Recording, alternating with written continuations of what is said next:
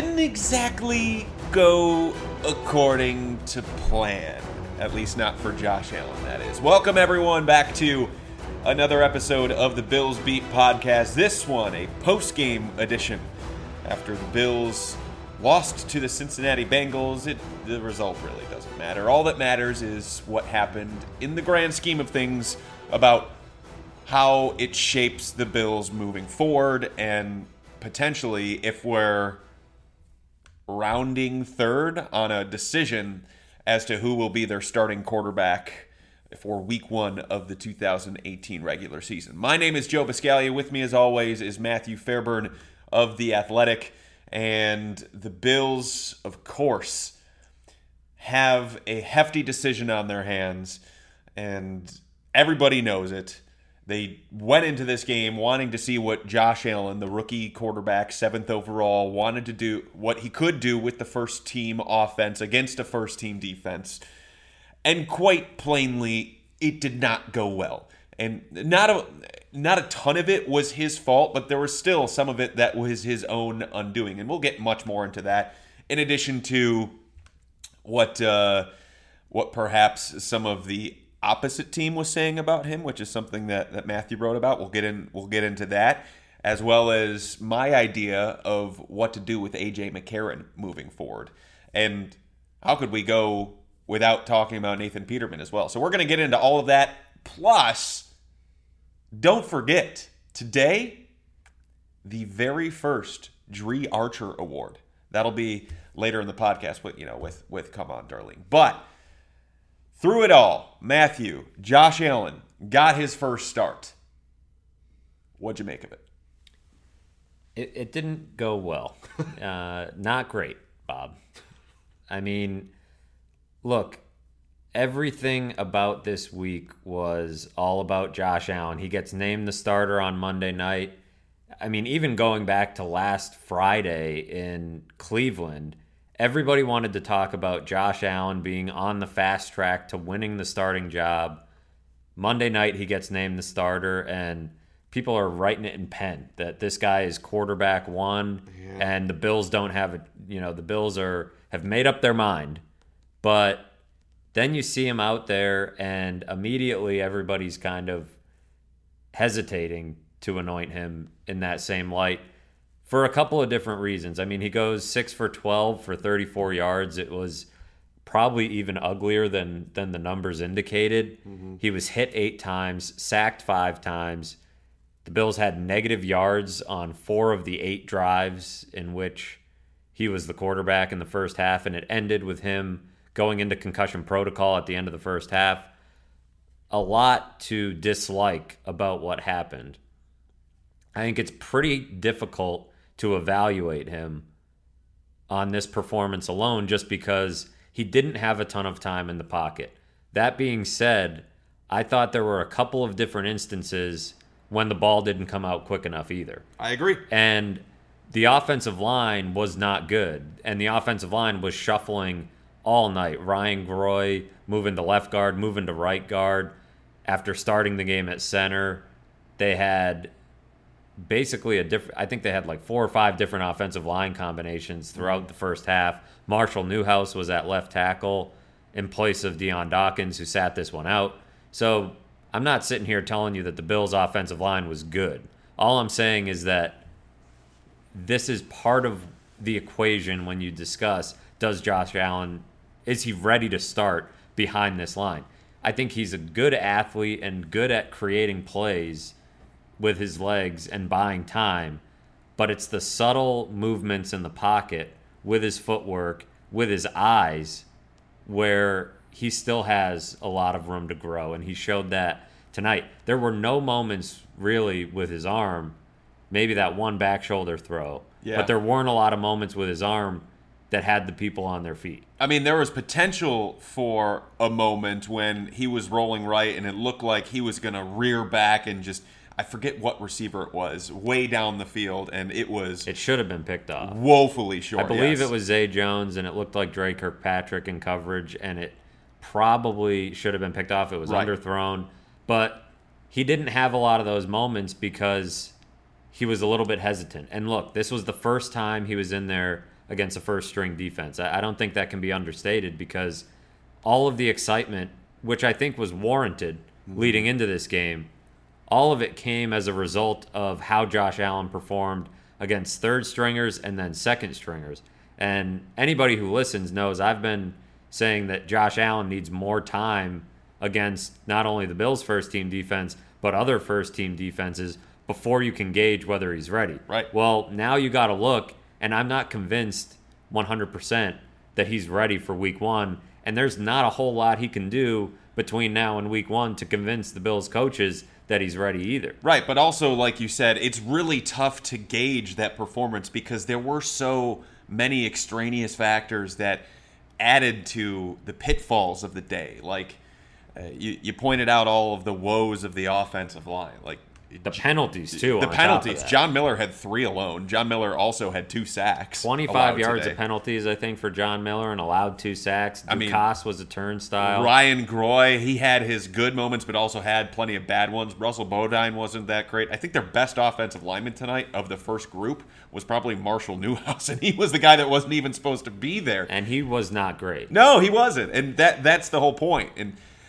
although I will agree with you because I noticed the same thing when the Bills, when Allen dropped back to pass, if he actually had time, there were times where he was hesitant to pull the trigger and I guess trust what he's seeing or go through his progressions quickly enough to find a target down the field because there were targets down the field. I mean, there were also times that his receivers let him down as well, but all in all, it was quite difficult to, I guess, totally pin what happened to Allen on Allen for this game. But it's not giving him a pass by any means. He needed to be better in that situation because we're not sitting here and saying, and not to go to the extreme here, but I guess you kind of have to. Aaron Rodgers' offensive lines in Green Bay have been pretty poor. Russell Wilson's offensive line in Seattle the past 2 years had him running for his life. There's not, newsflash, there's not that many good offensive lines in the NFL. Right. You're not going to go and say, you're not going to go and say, oh, let's swing a trade, because there's not that many teams willing to move offensive linemen because there's not a lot of good offensive linemen to go around, which is probably part of the argument of, there's people saying you can't put Josh Allen in there behind this offensive line. But by saying that, you're saying you can't put him in there at all in 2018, which I'm not sure there's anybody in that camp right now. Right. He probably has to get in there eventually, but there are things that he can do to play a better game behind a bad offensive line, to make do with a bad offensive line. I'll pull up a quote that friend of the show, I would say, Robert Mays, from The Ringer, wrote about Jimmy Garoppolo, and this really stood out to me because it talked about Kyle Shanahan and how they identified Jimmy Garoppolo, and the quote that stood out to me was about the way that Jimmy Garoppolo has such a quick release and his footwork. It says, for Shanahan, Garoppolo's appeal was rooted in his mechanics. Most quarterbacks' throwing motion involves an exaggerated follow-through that ends with the body leaning forward and the right foot lifting off the ground. Garoppolo, meanwhile, features a stationary back foot rather than forcefully stepping into throws. He creates torque with his upper body and hips. And this was the quote from Shanahan: all the great drop-back quarterbacks, that to me is an absolute. You've got to be able to play like that and throw like that. Anyone who doesn't throw like that, they're going to blame the O-line all year. I'm not going to name 100 quarterbacks who are like that, but their O-lines are always not good. The guys who can throw like this, when the O-line's bad, as long as you have good people out on routes, you can get rid of it. And I think you saw some of that from Josh Allen today, where he was flat-footed or he couldn't make those subtle steps in the pocket to buy just a split second of time, or have that. I think he has a pretty quick release, but have that quick processing speed to see a guy and hit him and not drop his eyes to the pressure or, think too much and hold on to the ball too long and get sacked. You can get away with it against second and third team defensive players. You can shake that first potential tackler and buy a second of time and look downfield. you can't always do that. This is the speed that he's going to have to play at from here on out, unless he plays in the 4th preseason game.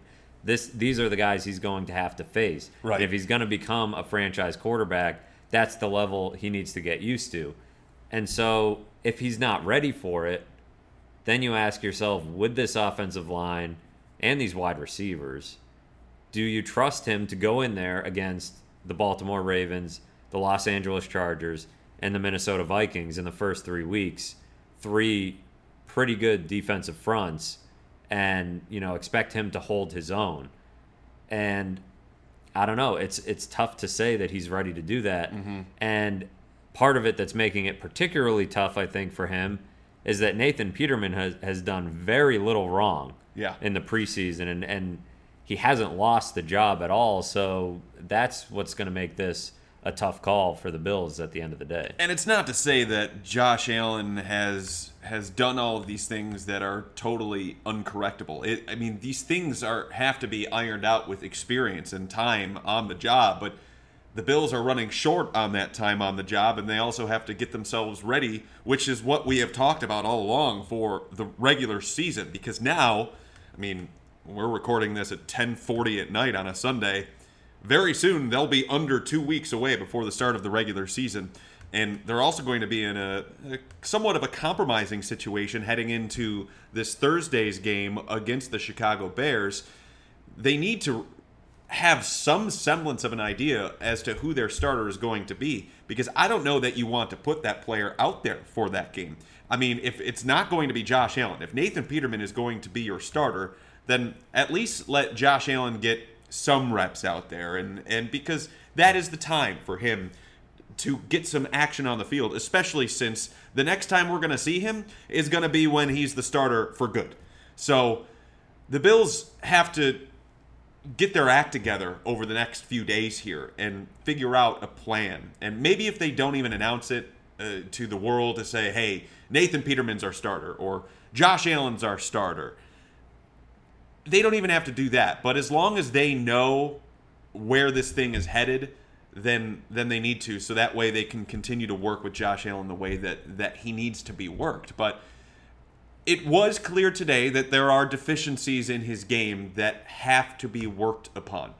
And we, going into this preseason, we brought up the point that maybe Josh Allen is better equipped to deal with this offensive line as compared to the other two guys.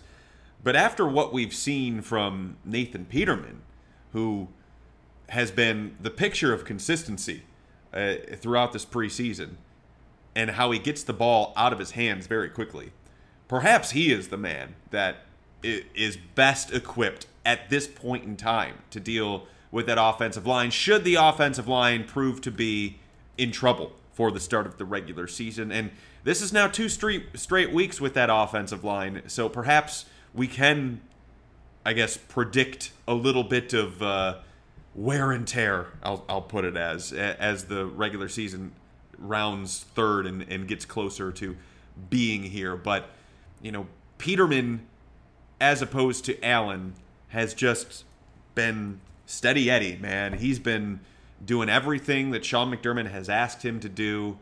He's not turning the ball over. He almost did tonight, which has been really his one of his most glaring weaknesses since being in the league, are those throws out to the boundary.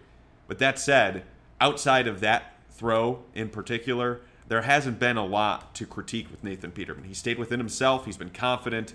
He's getting the ball in spaces where guys can get up the field and make some plays.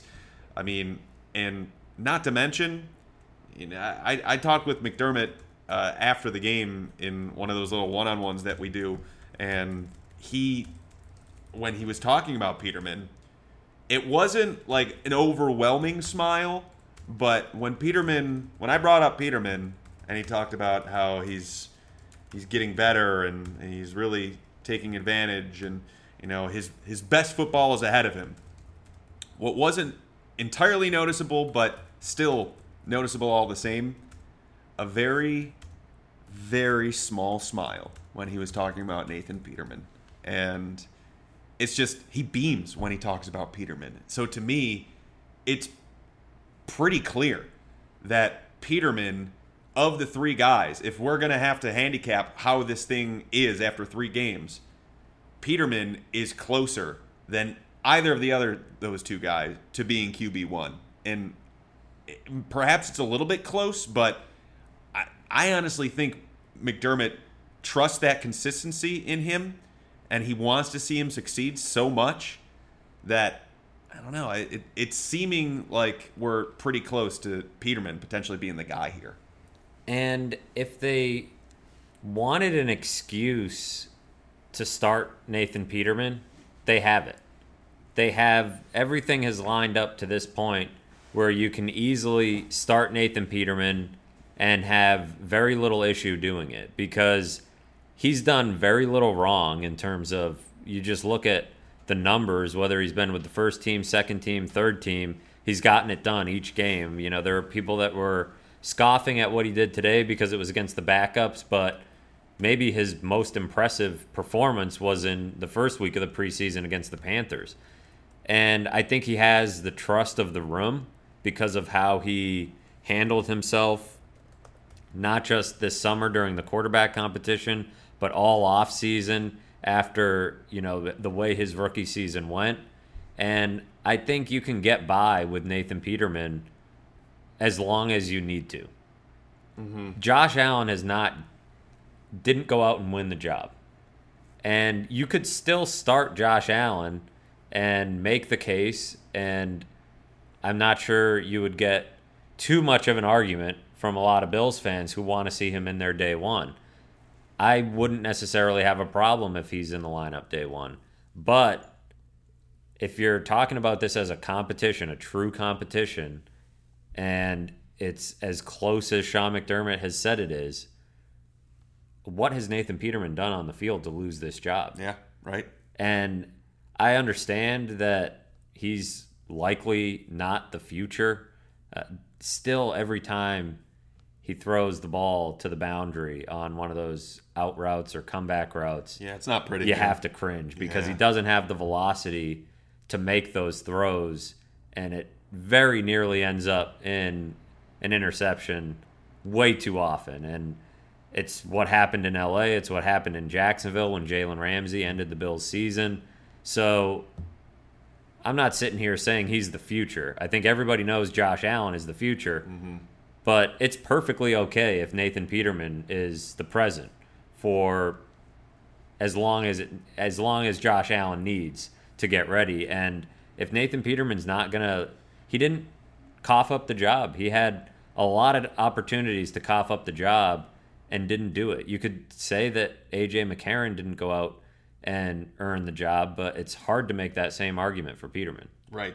And he just hasn't blinked of the three. I mean, McCarron has had a subpar performance. Allen has had a subpar performance. And in Peterman's time with the ones, he looked pretty good against the Panthers. Granted, that was the first preseason game of the year, and maybe those guys were just getting their footing. But Peterman really has been the most consistent of the three. And as long as this doesn't become a Trevor Siemian, Paxton Lynch situation, it doesn't matter how long Nathan Peterman's going to be there in the starting lineup, because eventually Josh Allen's going to be the guy. Josh Allen has shown enough to warrant you thinking, hey, he's going to get in the starting lineup at some point this year. You just don't know when. It might be to start the season, maybe not now after tonight, or maybe it's mid-October after the first half of the season, maybe after that Monday night game. Who knows? Who knows when it's going to happen? But Peterman has done everything right. He shook off a slow start at training camp and has really just built upon positive day after positive day. It's pretty clear, just based on what we see after practice, that he is the one that is constantly trying to get on the same page with his running backs and receivers. And if someone wants to get some work in, Peterman is the guy that is throwing them the ball well after practice has ended. Now, that doesn't make him into a franchise quarterback by any means, and it doesn't hide his deficiencies. But the work ethic is there. And if there's one thing you should know about Sean McDermott is that he loves a good work ethic.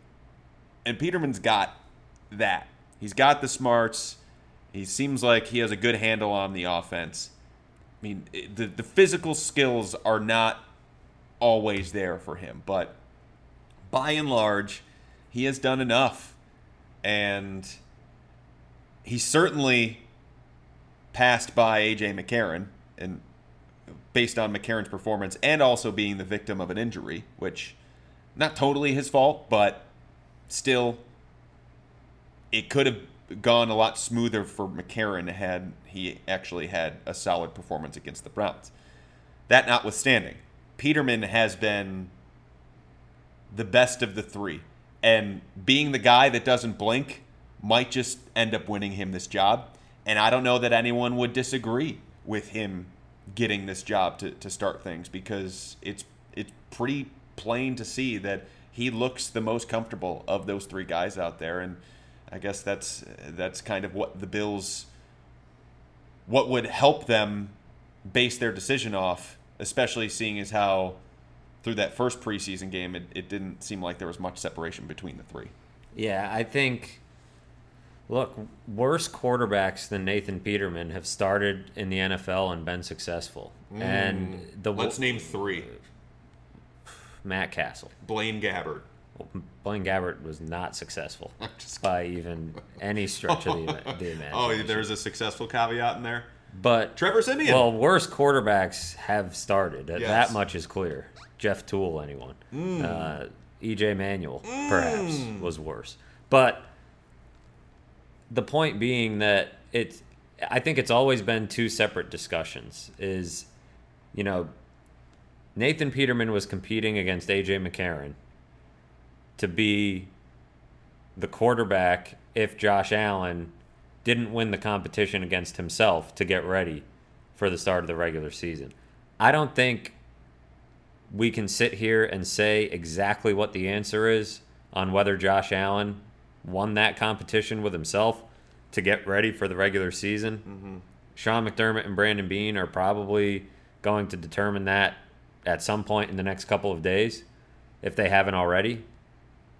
But I think it's pretty clear that Nathan Peterman won that other competition, where all he had to do was be better than A.J. McCarron to be the guy that's the placeholder. And he was. And I think it bleeds into a little bit of what you're talking about and what we talked about pretty far back after the draft is, if Nathan Peterman wins the job, do you need A.J. McCarron? Right. And we'll get into that after we do what we're working on. But yeah, it all blends itself together here with all that. And speaking of that, let's dive right into what we're working on, because I think we've both got a couple of tasty treats out there. We'll go with The Athletic first. What do you got? Yeah, over at theathletic.com, I just posted my story from the game. Spent some time in the Bengals locker room after the game, given that this was Josh Allen's first real crack against starting defensive players in the NFL. And, getting that perspective to me was interesting.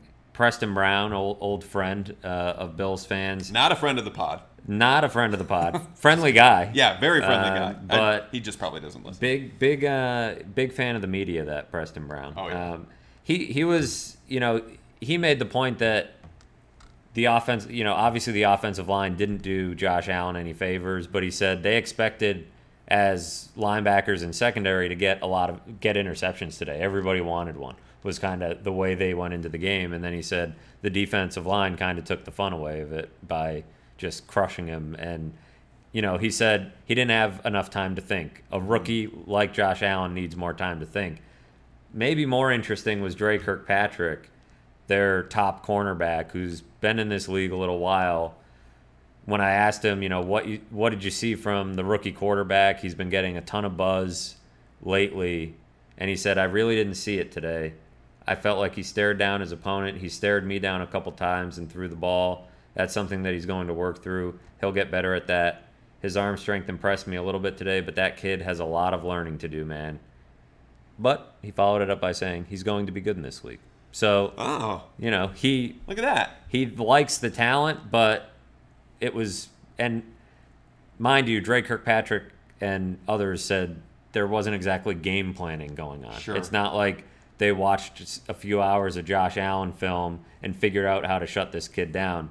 Dre Kirkpatrick, I don't even know if he opened his playbook this week. He said, Right. I didn't really look at my book much. It was just go out there and play. And they shut him down with relative ease. The offensive line has some blame in that, but when a cornerback is seeing those things that you can see from up here, that's where some of that gets a little bit tricky. But And that perspective is everything you need to know about what Josh Allen might be at this point, too. and I think that's important because we hadn't seen too much of that from, he was up against backups in these other games. And a starting corner who's seen a lot of quarterbacks, who sees Ben Roethlisberger twice a year, can pick up some of those nuances. So that's up at theathletic.com. You can still get 40% off a year subscription by going to theathletic.com/BillsBeat.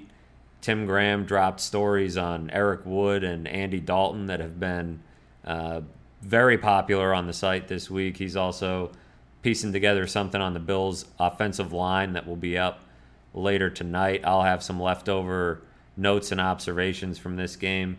And you know that Eric Turner and John Ramsey are always hard at work looking at the film to uncover some nuggets as well. So go to theathletic.com/BillsBeat and you can get 40% off. See, that's very telling what you uncovered with some of the Bengals defenders about Josh Allen. I'm eager to dive into that, but the over at WKBW.com, I put up my post-game observations, as I always do, and perhaps the thing that has really permeated in my mind throughout the course of the day, and it was spurred on by the report out there, or maybe the words of one John Gruden out with the Oakland Raiders, who basically said he doesn't know if the backup quarterback for the Raiders is currently on his roster, which, by the way, EJ, not going so well out there, huh, buddy? So that got me to thinking. And then we have, then here in Buffalo, A.J. McCarron is sitting there like a lump of coal at the moment. And right now, over at WKBW.com, you can read the observations in full, which include the analysis on Nathan Peterman, Josh Allen, the offensive line, the burgeoning cornerback starting competition. And that's all over there, as well as my one-on-one with Sean McDermott. But this A.J. McCarron thing, it's got me to thinking, man.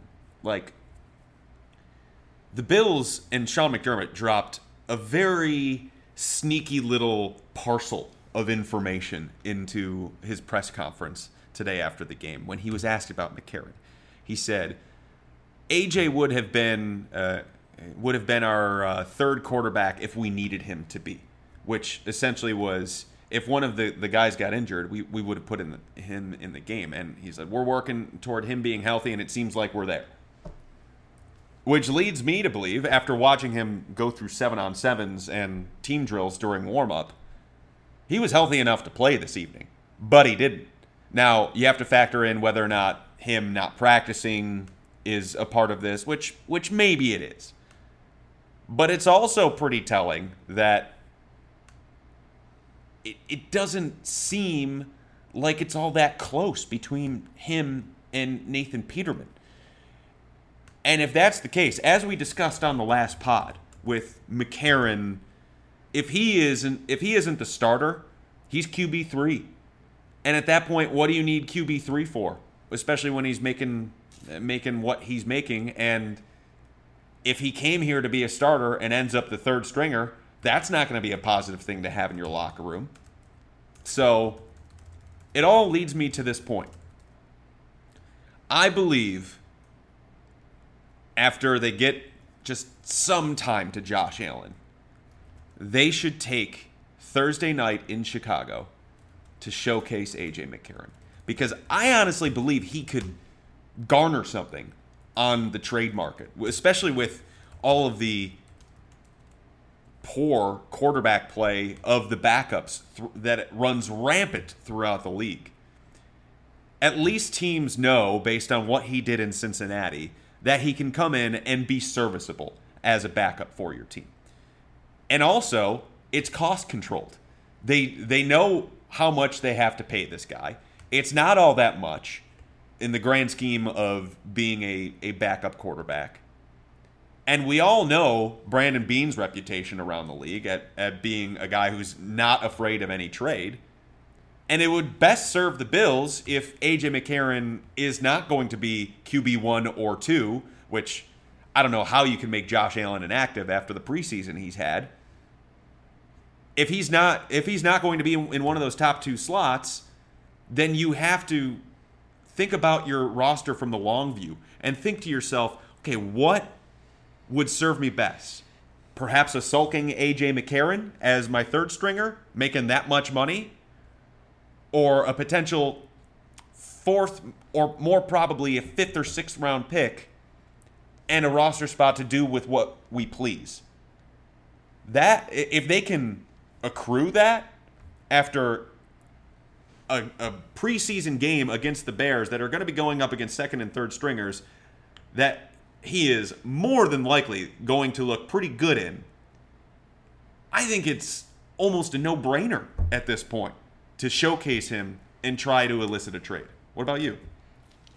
I see no problem with it. I mean, you either need to sign a quarterback to play some of that game or you go with who you have. And if you've determined that A.J. McCarron is your third quarterback, that's what he's there for. I mean, I know we've talked about how the 4th preseason game, that quarterback ends up being a bit of a tackling dummy at times, and especially with the Bills' offensive line issues all the way down, 1st, 2nd, and 3rd string, it's a bit of an, it's not a job anybody wants, is to be out there in a 4th preseason game. It's not a job A.J. McCarron wants, that's for sure. But I wouldn't blame the Bills for trying to show him off as much as possible and trying to get rid of him for something. Mm-hmm. I think when you look at how everything unfolded this offseason, when the Bills acquired A.J. McCarron, it was they didn't know how the draft was going to play out. They didn't know if they would get Josh Allen or Sam Darnold or Josh Rosen or any of these guys. So in the event that they were boxed out, they needed some sort of fallback option. Mm-hmm. A.J. McCarron also kind of just fell into their lap. He wasn't really a guy they went out and aggressively targeted. So with the limited financial, investment they have in him, they can trade him and they can sell that to another team as, hey, he's not going to cost you a whole lot and he'll give you solid backup play. And we're good here because we have 2 guys that we invested draft picks in. And I think you can sell that as even getting something, a little something back wouldn't hurt. And that would make it a little bit more palatable to swallow the money that you did spend guaranteed to bring this guy to Buffalo. I just don't know that he fits at this point anymore. I'm not sure how he fits, or if he doesn't win the job, which do we really think that he's even got a shot at that? No. I think that would be the most surprising outcome, is if Sean McDermott says, when healthy, A.J. McCarron is our guy. I would be very, very surprised. Mm-hmm. Especially seeing as how he was healthy tonight. Healthy enough, and he didn't play. Healthy enough, at least that's what Sean McDermott sort of led us to believe. I mean, I don't know why he would lie about that. I don't know why he wouldn't have been in the game under those circumstances. But if he were healthy, I guess he didn't practice. There's a lot of things. They also didn't use the 3rd string at all. And not a lot of those guys touched the field. So I just don't know. Of the 3, he's least equipped, I think, to be the 3rd quarterback because of how he's. I don't think after sitting for 4 years, you can expect him to play the part of good soldier and sit there as the 3rd quarterback and be super helpful to the other 2. You don't want that in your situation that you're trying to build. And I actually thought, going through and watching, I mean, we were both sitting right next to Tim Graham, who also works for The Athletic, and he made the observation, hey, AJ's not really by the other two quarterbacks on the sideline. And it might have only been a brief moment of the game, and I certainly wasn't watching him like a hawk, but you almost feel like if the camaraderie is there, the quarterbacks are usually right around each other. And the more stark thing about that is that McCarron was by himself, not even with teammates. So I don't, and this isn't to paint him in a bad light by any means, but if he's just not buying into the program the same way that Peterman and Allen clearly are, then there's no point in having him here, especially if there's the potential for undermining what you're trying to do as an organization and what you're trying to build. And if A.J. McCarron doesn't bring a smile to the head coach's face the way that Josh Allen and Nathan Peterman does, what is the damn point of having him here? So it's an easy sell job to me, to an opposing team, or to a team that's in the market for a new backup quarterback. I mean, let's call it what it is. I mean, Oakland could use one. The Denver Broncos could use one. The Denver Broncos are currently trying to decide between Chad Kelly and Paxton Lynch as to who their backup is going to be. And I bet you if I went through the entirety of the NFL, I could probably point out like at least 5 or 6 teams that would be interested in having a more substantial backup quarterback. Because let's just be real here. That's what A.J. McCarron is. He's not a starter, and he had his chance to win the job, and he didn't. It was a very real chance to win the job, and he didn't. He was outperformed by Nathan Peterman, a former 5th-round pick. But you know what you're getting in McCarron. You know what cost you're going to bring on as a team trading for him. And plus the fact, the other way that Brandon Beane can sell this thing is if A.J. McCarron does have to play considerable snaps for you, and he plays well enough, guess what you can do? You can flip him for an even higher pick than what we're asking of you. That's me talking as Brandon Beane. But it's like, it's just... It's not a very good Brandon Beane impression. I wasn't trying to be the southern drawl. But it's just such easy logic. And Brandon Beane's a smart guy. We both know it. He's always trying to figure out the next deal and where he can worm his way in. Maybe you could just combine 2 ideas and trade A.J. McCarron for Khalil Mack. Straight up? Who says no? The Raiders. Yeah, definitely the Raiders. But what if you do like a combo of A.J. McCarron, Shaq Lawson, a 1st and a 3rd? I'm not getting into this. I'm just kidding. But I honestly think it's something the Bills should consider. And if we end up seeing him out on the field a ton on Thursday night, you damn well better be sure that is very much in their mind. All right, let's move on to the woes of the offensive line, because it wasn't pretty. Quickly before we do that, I just want to say, on a positive side, the Bills did seem to figure out their run defense a bit, which was, it needed to happen based on what happened in Cleveland. And that's without Trent Murphy and Kyle Williams. Right. So that looked good. Tremaine Edmonds, Matt Milano, both played well. Yes, they did. However, play of the offensive line, not so good. John Miller had probably the worst game of the bunch, and that's saying something. Vlad Dukas didn't play well. Ryan Groy didn't play well. But here's the deal. Even though they were rotating all those different guys and did all those different combinations, you know what it didn't include? A different guard. Another guard in addition. No Wyatt Teller, No Wyatt Teller. They're not interested in it. Sean McDermott, after the game, when again in this little one-on-one thing, I asked him how he felt the offensive line did before tonight, and he said, I thought they played really solid, and I've really enjoyed the way the starting 5 have played. And that term was interesting to me because we haven't really heard him allude to, a set-in-stone sort of thing. That just leads me to believe that if you're out there holding out hope that Wyatt Teller's going to steal one of these 2 jobs before the season begins, you're a bit mistaken, because even though the rookie has been playing better as of late and has been improving, and I would even like to see him get some first-team reps, I don't think the Bills are even considering it. So, but those things tend to happen quickly sometimes without you. They do always and they reeling don't. it. And we haven't been in there to see for sure if he's mixing it at all. The fact that he wasn't a part of the shuffle tonight tells you that they're probably not ready to go that far. But you saw the explanation of why they were doing the shuffle, right? Yes, which I would tend, with how much he over prepares for things, and like those situational stuff of like calling timeouts, just going out on the field and then calling timeouts, I would not be shocked if he was being quite truthful with saying that we're putting guys out there in certain spots just in case each individual guy gets injured in a game, or they have to go some time without one of those guys. Which so adds, I could see Sean McDermott. That adds like another layer to the Josh Allen conversation of right. You're throwing him out there. I mean, if that's true, you're saying we're going to just shuffle this offensive lineup and go get him, Josh. So was it... Screw cohesiveness. Was it a true chance to win the job?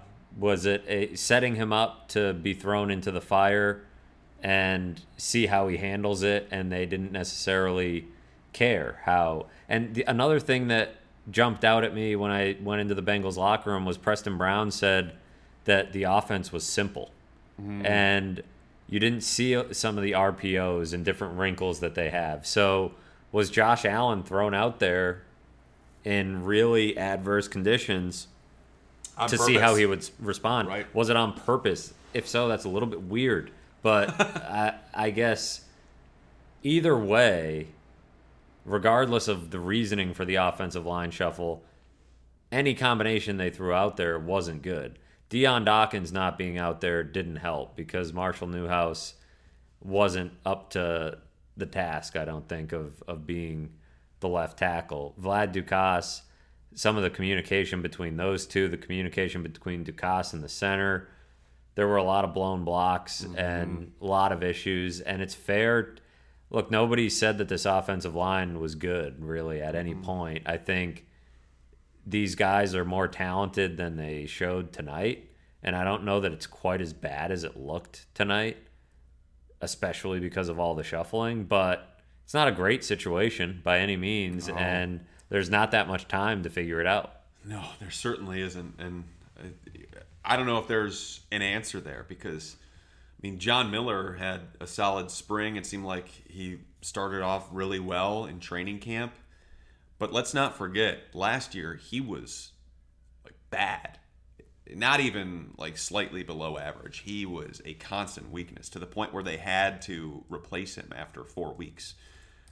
Vlad Dukas came in there and he was slightly below average and he was better than that and than Miller by a long shot. So I don't know. The Bills need to figure their stuff out, man, because although it's smart to not jump to conclusions of what the offensive line might be just based on one preseason game, but it's tough to not think that this could be a continuing trend with how they've looked the last 2 weeks specifically, and that's a concern. I mean, it's not as though help is on the way.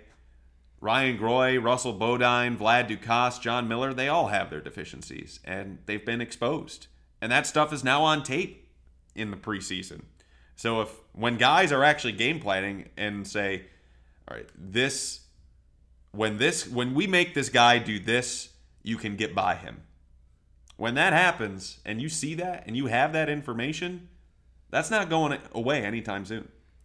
And it's hard to know where to put the blame. There are players who aren't living up to, what they should be doing on the field. Brandon Beane probably should have done more to address the offensive line in an offseason in which the focus was getting a young franchise quarterback in place. Juan Castillo hasn't done a whole lot to develop the talent that they do have on the roster. So there's plenty of blame to go around, but it's not going to get better overnight. And I don't think anybody is going to get cut in 5 days that's going to, jump in here and fix this thing. So that's why you need to take that into account when you're figuring out who the starting quarterback's going to be.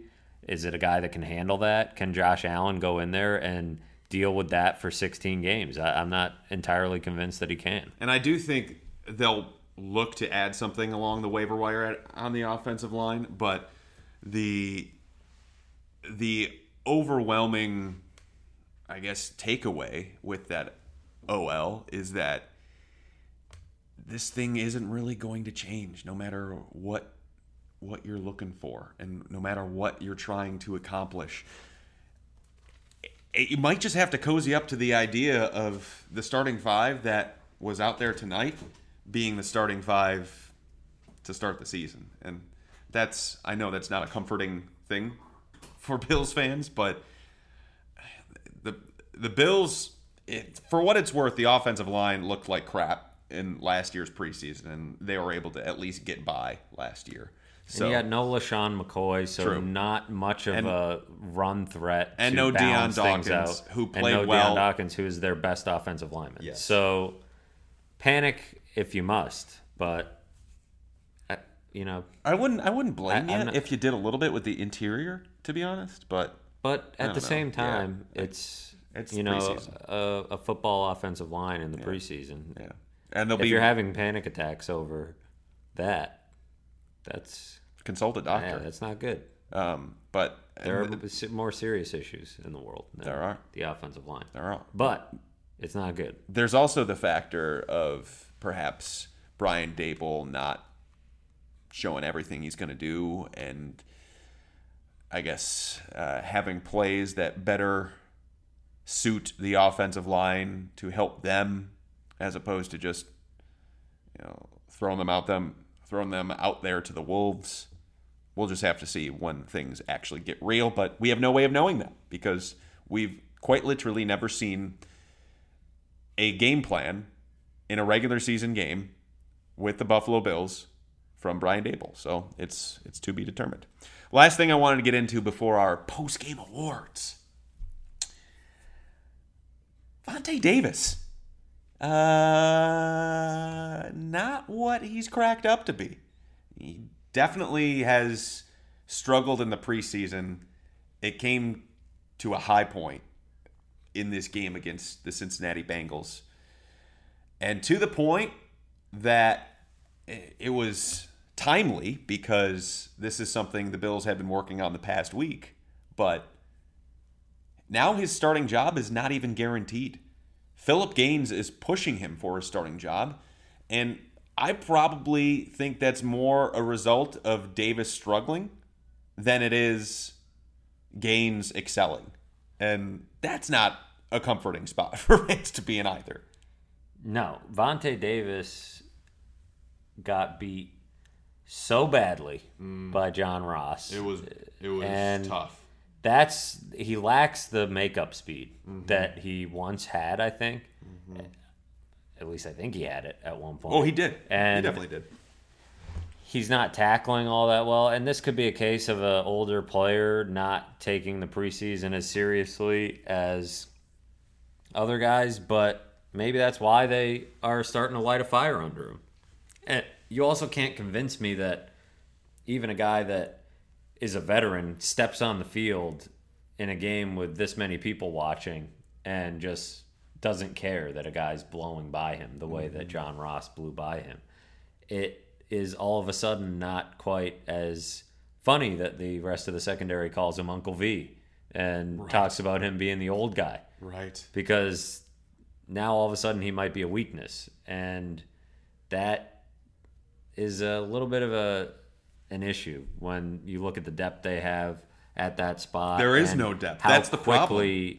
You're a Tre'Davious White injury away from being in trouble on the boundary. Well, quite honestly, I mean, you're still probably in trouble because if Vontae Davis is washed up, I mean, your best option is Philip Gaines, who's a journeyman cornerback in the league that hasn't really had success in any spot he's been in. And then past that, you have Breon Borders, who hasn't really looked the part. Lafayette Pitts, who got demoted to the third team a couple weeks ago, who's a solid special teams player, but hasn't really shown much defensively. Levi Wallace, who has kind of faded into the background after a strong spring. The depth isn't there. The starter, outside of Tre'Davious White, may not be there. Cornerback is quite possibly the sneakiest big need of the Bills going right now. I mean, we all know about the offensive line. We know they need a defensive tackle. We know they need a wide receiver. But corner, that's one no one really talked about before Vontae Davis blew up in front of our very eyes. And it's... Again, this isn't meant to alarm everyone and say, oh, they're going 0-16, everything like that. But there are weaknesses that the Bills are going to have to try and counter. And it's our job to try and spot those trends and where this thing is headed. And it doesn't look like the cornerback spot is headed to a very good direction. I will say for Vontae, he made one pass breakup in the end zone in the second half. But that was really it for him. And I don't know that he just hasn't looked like the player he once was. And that should be concerning to the Bills. The fact that Phillip Gaines is pushing him should be concerning to the Bills. And I would just tend to believe that along with offensive line, cornerback, and defensive tackle, cornerback is right there with it for spots that they might look to the waiver wire to add. Maybe not even for a starter, just for depth, because they sorely need it. They really do. And that's basically been their plan B all offseason is Phillip Gaines goes outside and Taron Johnson plays nickel. It's a fine plan B. It's okay. But depth behind those guys is needed because Tre'Davious White goes down or Gaines goes down. You're back down to Lafayette Pitts, who, was out there at times last year, and he's not the worst cornerback in the NFL, but he's not your first choice. And that's a position where you can find some guys on the wire. And I'm sure they've got a list of guys that could pop up and become available that they'll keep an eye on because I think it's one of the spots that they should probably think to address because injuries piled up for them at that spot last year, and you're only going to stay healthy for so long. You might have to survive a game or two without Trey White if he gets hurt, or Vontae Davis, or whoever. And I don't know that they're equipped to do it at the moment. And they also inexplicably kept like 4 cornerbacks at times last year. It just doesn't make sense based on general perceived NFL logic. All right, it's time to hand out some awards. And I've been pumped about this since we talked about it on the last pod. Let's hand out both of our individual wow, that's the first sneeze in podcast history. I was holding it in, but wow. Sometimes you got to do what you got to do. Sometimes, we're human, folks. It happens. And maybe it was the moment that we're about to have in awarding the thing we came up with last time around. The Dree Archer Award, which goes to the player that didn't show up in the game. As we all know, Dree Archer, the player that quite literally didn't show up to the Bills facilities after they had acquired him. And now we're giving it to not limited to a Bills player, but a player that didn't show up in the game. Probably going to be a Bills player. And I think it's a pretty easy one for me. Ooh. Corey Coleman. You took mine. Not just for this week, but does Corey Coleman play for the Bills? I'm beginning to wonder. 2 catches for 0 yards today, folks. You took mine. And I'm so mad. He hasn't done much of anything. When he's on the field, he's been billed as a guy that can stretch the field and, create plays over the top, but we're not seeing a lot of it. No. And, I think, I don't know. I just don't know what the future holds for him here, how he fits in on the field, off the field. He has a lot to figure out. And if the Bills do give him a chance and keep him on the roster, I think he should feel fortunate. Yeah. And figure out a way to get it together. I don't even know that the guy probably doesn't even think that his roster spot's in jeopardy. Just looking at the way he carries himself and talking to him, he seems pretty content but I'm not sure I'd be super comfortable if I were him the way he's playing. I would agree with that. I would agree. And Corey Coleman would have been my pick, but I will charge on. And the player I am awarding the Dree Archer Award to, Adolphus Washington. Although the run defense was much better tonight, when he went in the game, it was not. He was getting pushed around left and right. It's as though he wasn't even there. It's as though he was Dree Archer. And tonight was a big night for him, I think, because this was his chance to show that he could be the primary backup to the defensive tackle spot when Kyle Williams is down and dealing with an injury. And he wasn't today, which just further strengthens my belief that they need to seriously comb the waiver wire for a defensive tackle and to add him to the mix. Because that guy doesn't exist on their roster. I mean, all due respect to Ricky Hatley and Tyron Walker and those guys, I don't see them factoring in to the equation here. I think they need some different people. Some people that almost would have made another team but fell victim to the numbers game. And that might end up being better for them in their short-term depth at the position. So I award it to Adolphus Washington. Now, these don't factor into the bracket, which, by the way, got a lot of great feedback about the bracket, the end-of-season bracket. But come on, Darlene. I will let you take the floor. What is your come on, Darlene, of the evening? I would say my come on, Darlene goes to Andy Dalton and John Ross. Because, come on, fellas. Andy Dalton had built up a lot of goodwill. He got his standing ovation. He made the nice donation to Roswell. Bills fans wanted to love him. And then on the very first play from scrimmage, he had to go and throw a 57-yard touchdown to John Ross. I mean, come on, Darlene. At least, make it a little bit of a slower bleed. To just pull the rug out from underneath Bills fans and remind them, hey, I still play for the other team, and this whole standing ovation thing was nice, but Andy Dalton is quietly kind of a Bills killer a little bit. He plays well against the Bills, and that was a rough, rude awakening, I think, for Bills fans who were cheering him on. And John Ross needed that tutty. Oh yeah, John Ross. He's a lot bigger in person sleeper. than I thought he was. Like, I thought he was a much more slim build, but he's pretty muscular. He's a fantasy sleeper. He's a smaller guy, but he's a guy that you got to have on your radar. He's a secondary come on, Darlene, for me was going to be Charles Clay, because the drops are just getting a little bit old. Are you just gonna take all the good stuff? If that was going to be yours, then take the floor, because. No, I think Andy kind of took the cake for me. I just wanted to stop you before you took all the good come on Darlene's. I mean, this is BS. It's preseason. It is preseason. These don't count. Yeah, no, they don't. They don't count in the grand scheme of things. My come on Darlene will have to go to one Sean McDermott. Why are you punting so feverishly in preseason in situations where you can clearly go for it? The one that stands out is after Josh Allen seemed like he was pretty close to getting the first down, and it probably was a first down after the replay. He didn't challenge it, which I don't really have a problem with it, because don't slow down a preseason game. But why aren't you going for it in that situation? May I offer an explanation as to why he didn't go for it on fourth and inch? There is a punting competition underway. Yeah, and Colton Schmidt had 7 punts to John Ryan's 1 today. Not fair. Whoopty freaking Very unfair. Some punting competition.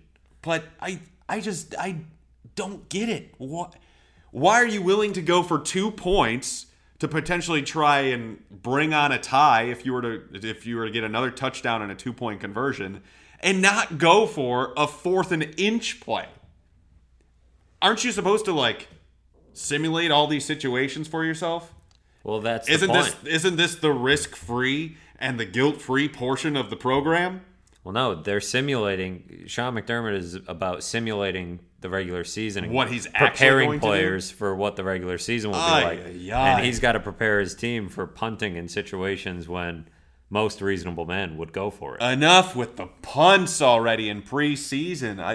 And if you're going to have a punting competition, why doesn't John Ryan get more run? Yeah, how about you switch on and off? Hey, Colton this one, John that one. Not like, hey, Colton, you get the first half, John gets the second. Like, what? It's kind of silly. It was really silly. It's not And like it's the quarterback competition. It's weird because they've insisted that it seems they've insisted that there's a punting competition because they brought in another punter and they kept Corey Carter for so long. But they never exactly gave the impression in any of these preseason games or even practice that there was a huge punting competition.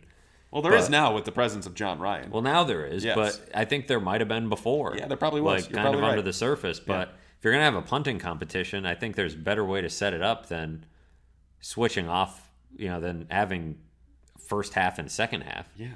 But just who am I? One punt Schmidt, one punt John Ryan. Sean McDermott, yeah, he gets come on Darlene for the evening. Like what the heck, man? How many? We should set the over-under on how many times Sean McDermott will receive a come on Darlene. There's 32 of them to go around. I'm going to say in a 16-game season. I'm going to say the over-under is 8.5. Do you think that's low? I think it could end up being over. I also think it could end up being under. But I know I'm going to be digging deep for these come on Darlenes come the regular season now that they're all going in bracket form. And I'm almost prepared to give a bonus come on Darlene to John Worrow for whining about being a come on Darlene before. As we were getting ready to come in and record the podcast, he's like, oh, I didn't have a meltdown today, so you can't talk about me. Well, you're wrong. Too damn bad, John. I can talk about you, and I will. And yeah, we did give him come on, Darlene, and maybe I'll do it every damn week if I have to. It'll be 16 Worrow moments, except he's not on the road, so he won't. But he tweets. He does tweet, and pretty much every John Worrow tweet is a come on, Darlene. I don't know that I can say anything else that helps the podcast after that. All right, so the Bills, what do they have next? They have a practice on Monday. They're off on Tuesday.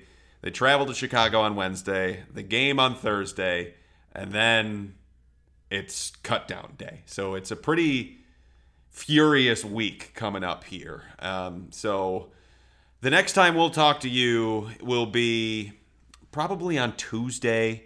Just after the lone practice of the week, just to gauge where they are with the quarterback competition, everything like that, and if they actually have some answers here. But yeah, we're getting close, everybody. We're pretty much right on with the start of the regular season coming up, fast and furious. So it's gonna be fun.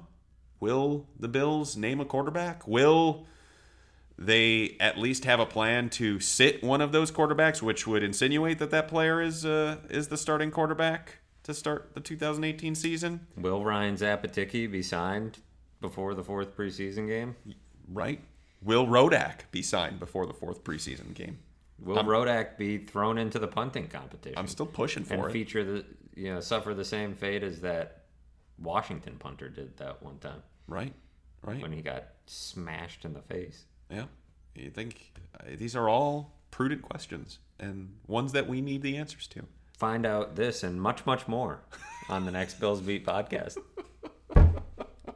Actually, not all of it, because the next podcast will be before the fourth preseason game, but yeah, you catch my drift. Yeah. All right, we're done. It's almost midnight. We got to go. Thanks, everybody, for listening, whether it be on SoundCloud, Apple Podcasts, Google Play, or on Stitcher.